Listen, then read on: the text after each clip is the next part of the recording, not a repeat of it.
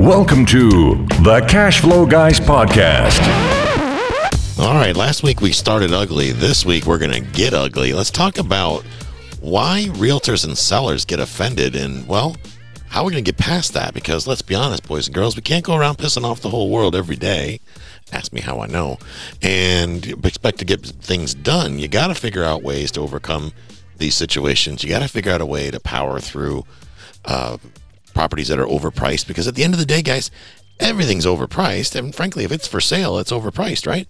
I've never seen a property that had an asking price. You've heard me say this again and again and again and again, but I've never seen a property advertised at a price that I thought it was a overwhelmingly amazing deal, unless there was some sort of a hook or a catch involved, right? So let's dive into this. Let's talk about what's going to happen or what could possibly happen, because I know that when we see the price that we don't like, a lot of us don't like to make offers. I shouldn't say us. A lot of you, because I make the offer anyway, and based on certain circumstances and outcomes. But what would happen if, regardless of the asking price, we made a reasonable offer anyway? Now, that when I say reasonable, I mean reasonable.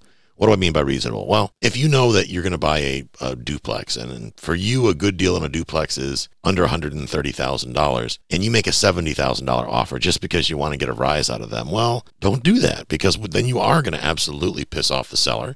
You're going to offend the real estate agent if one's involved, and yada, yada, yada. And, well, I'll be honest with you, you deserve the kind of what you get, because you're intentionally going out there and being obnoxious. It's like those folks on Facebook that just say nasty things because they're hoping to get a reaction, right?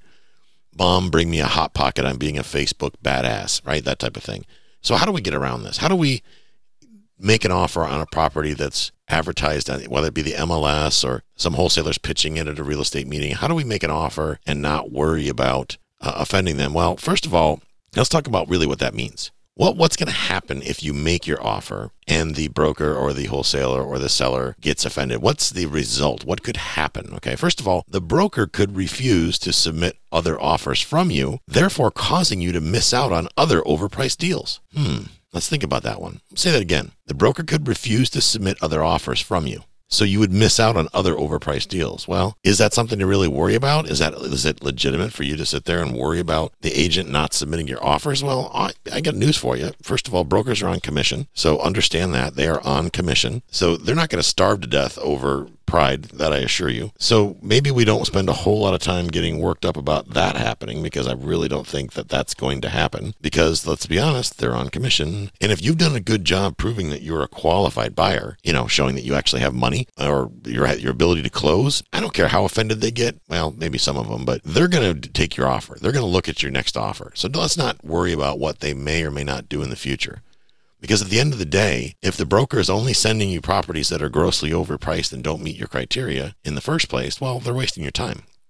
So that's not a big deal. If you offend the seller, then they would not be successful in getting top dollar, out of which means you won't be able to brag to your friends about the crappy deal that you just bought for yourself. I'm going to say that again. If you offend the seller, they're not going to be successful knocking your head off and overcharging you for the investment property, which means you're not going to be able to brag to your friends what a crappy deal you got. Now, folks, obviously I'm using satire here, right? That's not going to be the case. You have to buy a property in such a way that it is profitable if you're an investor. Otherwise, you're not an investor. You're a speculator. First of all, you got to understand this. You don't control the emotions of another person. You're never going to be able to have control over the emotions of another person. Children are a great example of this. You get a kid that's crying and you walk up and you spank them. Do you think they're going to stop crying? No, they're going to cry more, louder, longer. It's going to get worse. But instead, when you learn about what their triggers are, what causes them to cry, well, then maybe you can work around that by not introducing those triggers into their life. For example, if you don't want a kid to cry because you spank them, don't spank them. I'm not condoning not spanking kids, because most kids need to get their ass kicked. But that's a whole other story for a different day. My point is this. When you spend time talking to people and getting to understand them and understand where they're coming from, you're not going to push those triggers that are going to offend them in the first place. Because at the end of the day, if you find a property that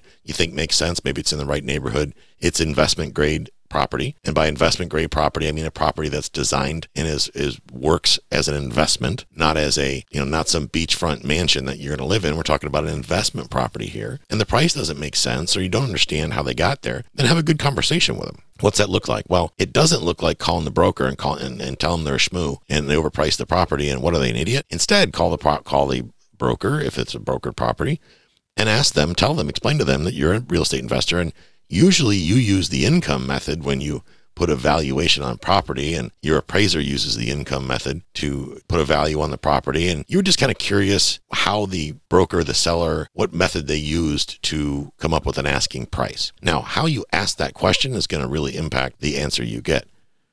If you say, what the hell were you thinking, you moron? Well, you're going to garner one response. But if you say it in a way where it's like, hey, I'm trying to learn. I would like to learn. I figure if I learn something new every day, I'm in great shape. I was hoping maybe you could take a minute and kind of teach me how you arrived at the asking price of the market value. It might help me explain it better to my banker. Well, that's going to garner a whole different response than, what are you, an idiot? Is the seller on drugs? I mean, on and on and on. And I've had agents actually call me with similar type responses. They don't usually, when they trigger us, well, what do they get? They get their head bit off. Sometimes I've had some that are so obnoxious on the first phone call, I just hang up on them. And I let them pull their head out of their ass and call me back. Because there are people out there that are that obnoxious. If you're working with a real estate agent, you better find out if that agent is good at sales, if they're good at negotiation, because if they're the type of person that runs around offending people day in and day out just purely by their existence, maybe you don't want them representing you.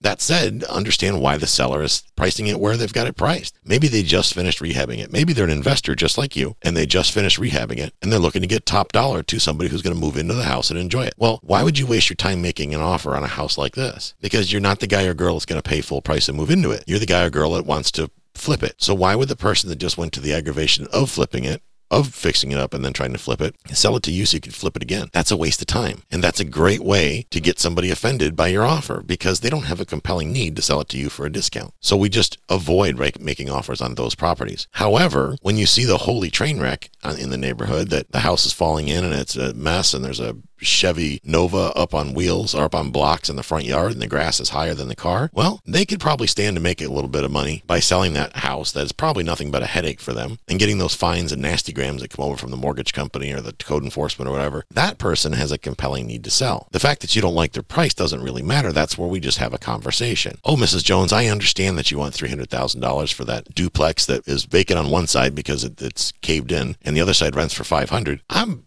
kind of new to this. When you come up with a price for this stuff, how do you come up with that? It would help me if I knew, it would help me explain it to my financial friends or my backers or my banker or whatever. Get them to a point to where they're teaching you, not justifying, but teaching. There's a difference there. When they are feeling like they're offering value and they're teaching you, it's going to go a lot better overall. You're going to get a better end result. Now, if they feel like they have to go on the defensive and fight with you over the situation, or if they feel like they're being scrutinized, they're going to get triggered, and then they're going to get offended if you make an offer. So the way to avoid that is to just use the approach I just covered. When you communicate effectively, and yes, this takes practice, so understand that in the process of doing this, there's going to be a little collateral damage. You're probably going to make some mistakes getting in the phone and cold calling sellers or calling brokers or whatever for properties that are listed, because that's just the nature of the game. The only way you can be able to practice is to just get out there and start ugly, as Chris would say, as last week's guest would say. Start ugly. Get out there and make mistakes. By making mistakes, you're going to learn, you're going to get better. Are some people going to get offended? I'm not going to lie to you. Absolutely they are. But that you're going to learn then what people's triggers are, what the common psychological triggers are. How did Oren Klaff get to be an expert at negotiating for the FBI and writing books on negotiating?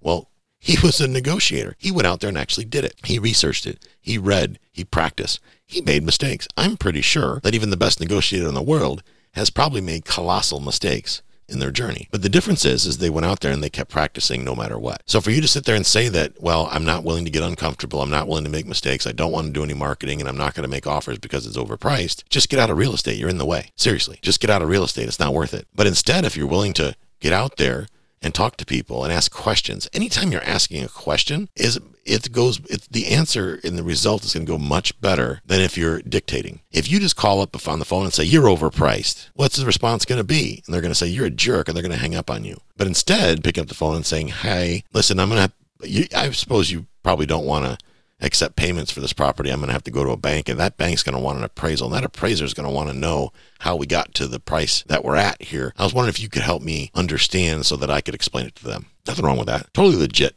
thing to say and do. So you see how that would garner a different response? Understand why the property's for sale. And also know this. There's really two types of properties out there. Okay, there's income property and non-income property. I know there's mobile homes and single-family houses and multifamily and all this. I'm not talking about that. Properties either generate income or they don't, period. They either generate income or they don't. So think about this. Break every property you're going to look at up into one of these two categories. Either it's going to generate income or it isn't, based on the way it sits right now. So let's look at it from a rental perspective. If the property is a rental property, which means you're going to buy it to become a rental property, and it's already being used as a rental property, as an income property, then it would be reasonable to expect it to be priced accordingly so that when you buy it, it would generate cash flow. So let's talk about mobile home parks, multifamily, office complexes, heck, an RV park, whatever. These things are going to be priced based on the income and therefore scrutinized based on the income they generate. But when you're talking about a single family house, which I know a lot of you listen to this show are not multifamily people or not mobile home people or mobile home park people, you're buying single family houses or mobile homes. I know this by talking to you guys when you call me on the phone. So, and there's nothing wrong with that. So that's fine.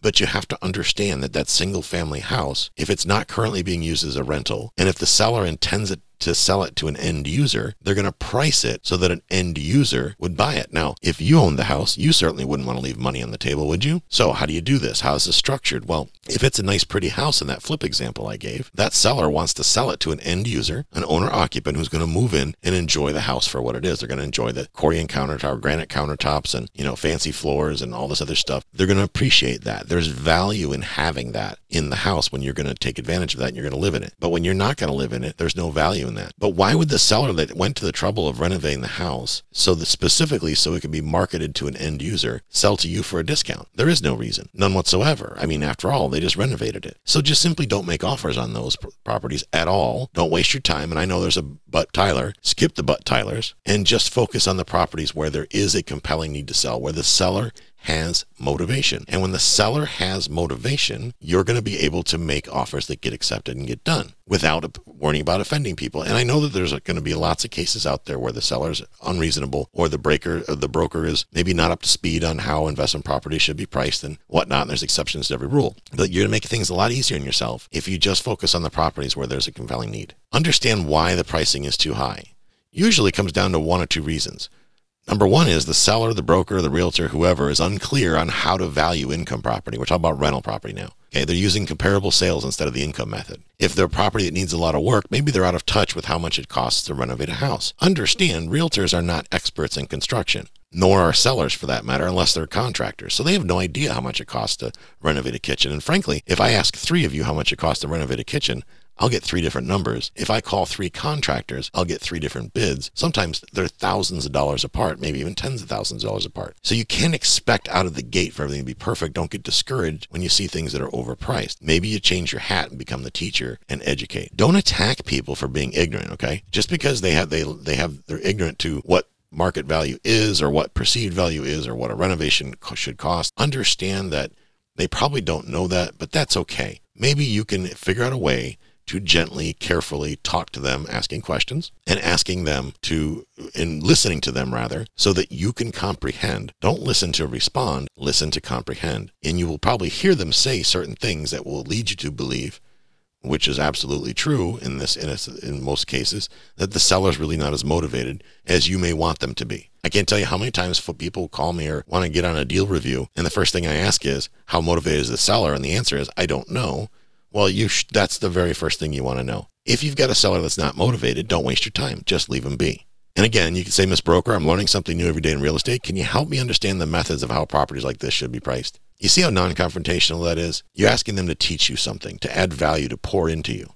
And you're going to garner a much better response that way. Boys and girls, I hope you have a great week. I hope you take action on this. I hope you go out there and practice. Roll up your sleeves, make a few mistakes, but get good at asking questions so that you don't offend people. Learn to overcome objections. Don't rattle off a price until you've learned more about the situation. Guys, have a great week. Please get out there and take some action. If you get stuck, if you're having a hard time, if you don't know which way to roll, get on the phone. If you want to practice, get on the phone, pick up that phone and practice. Yeah, you may break a few hearts in the process, but nobody's going to die from it. Just get out there and make some action happen, guys. The only way you're ever going to get free is to change the situation you're in. If you're not 100% happy with where you are, take the necessary action to fix it. Only you can prevent forest fires, and only you can get cash flow if you take action. Have a great day, guys.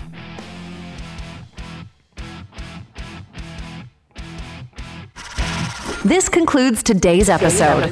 You don't have to wait till the next episode to learn to earn. Head over to cashflowguys.com and contact Tyler and his team for more powerful tips and ideas so you can start generating multiple streams of income and escape the rat race.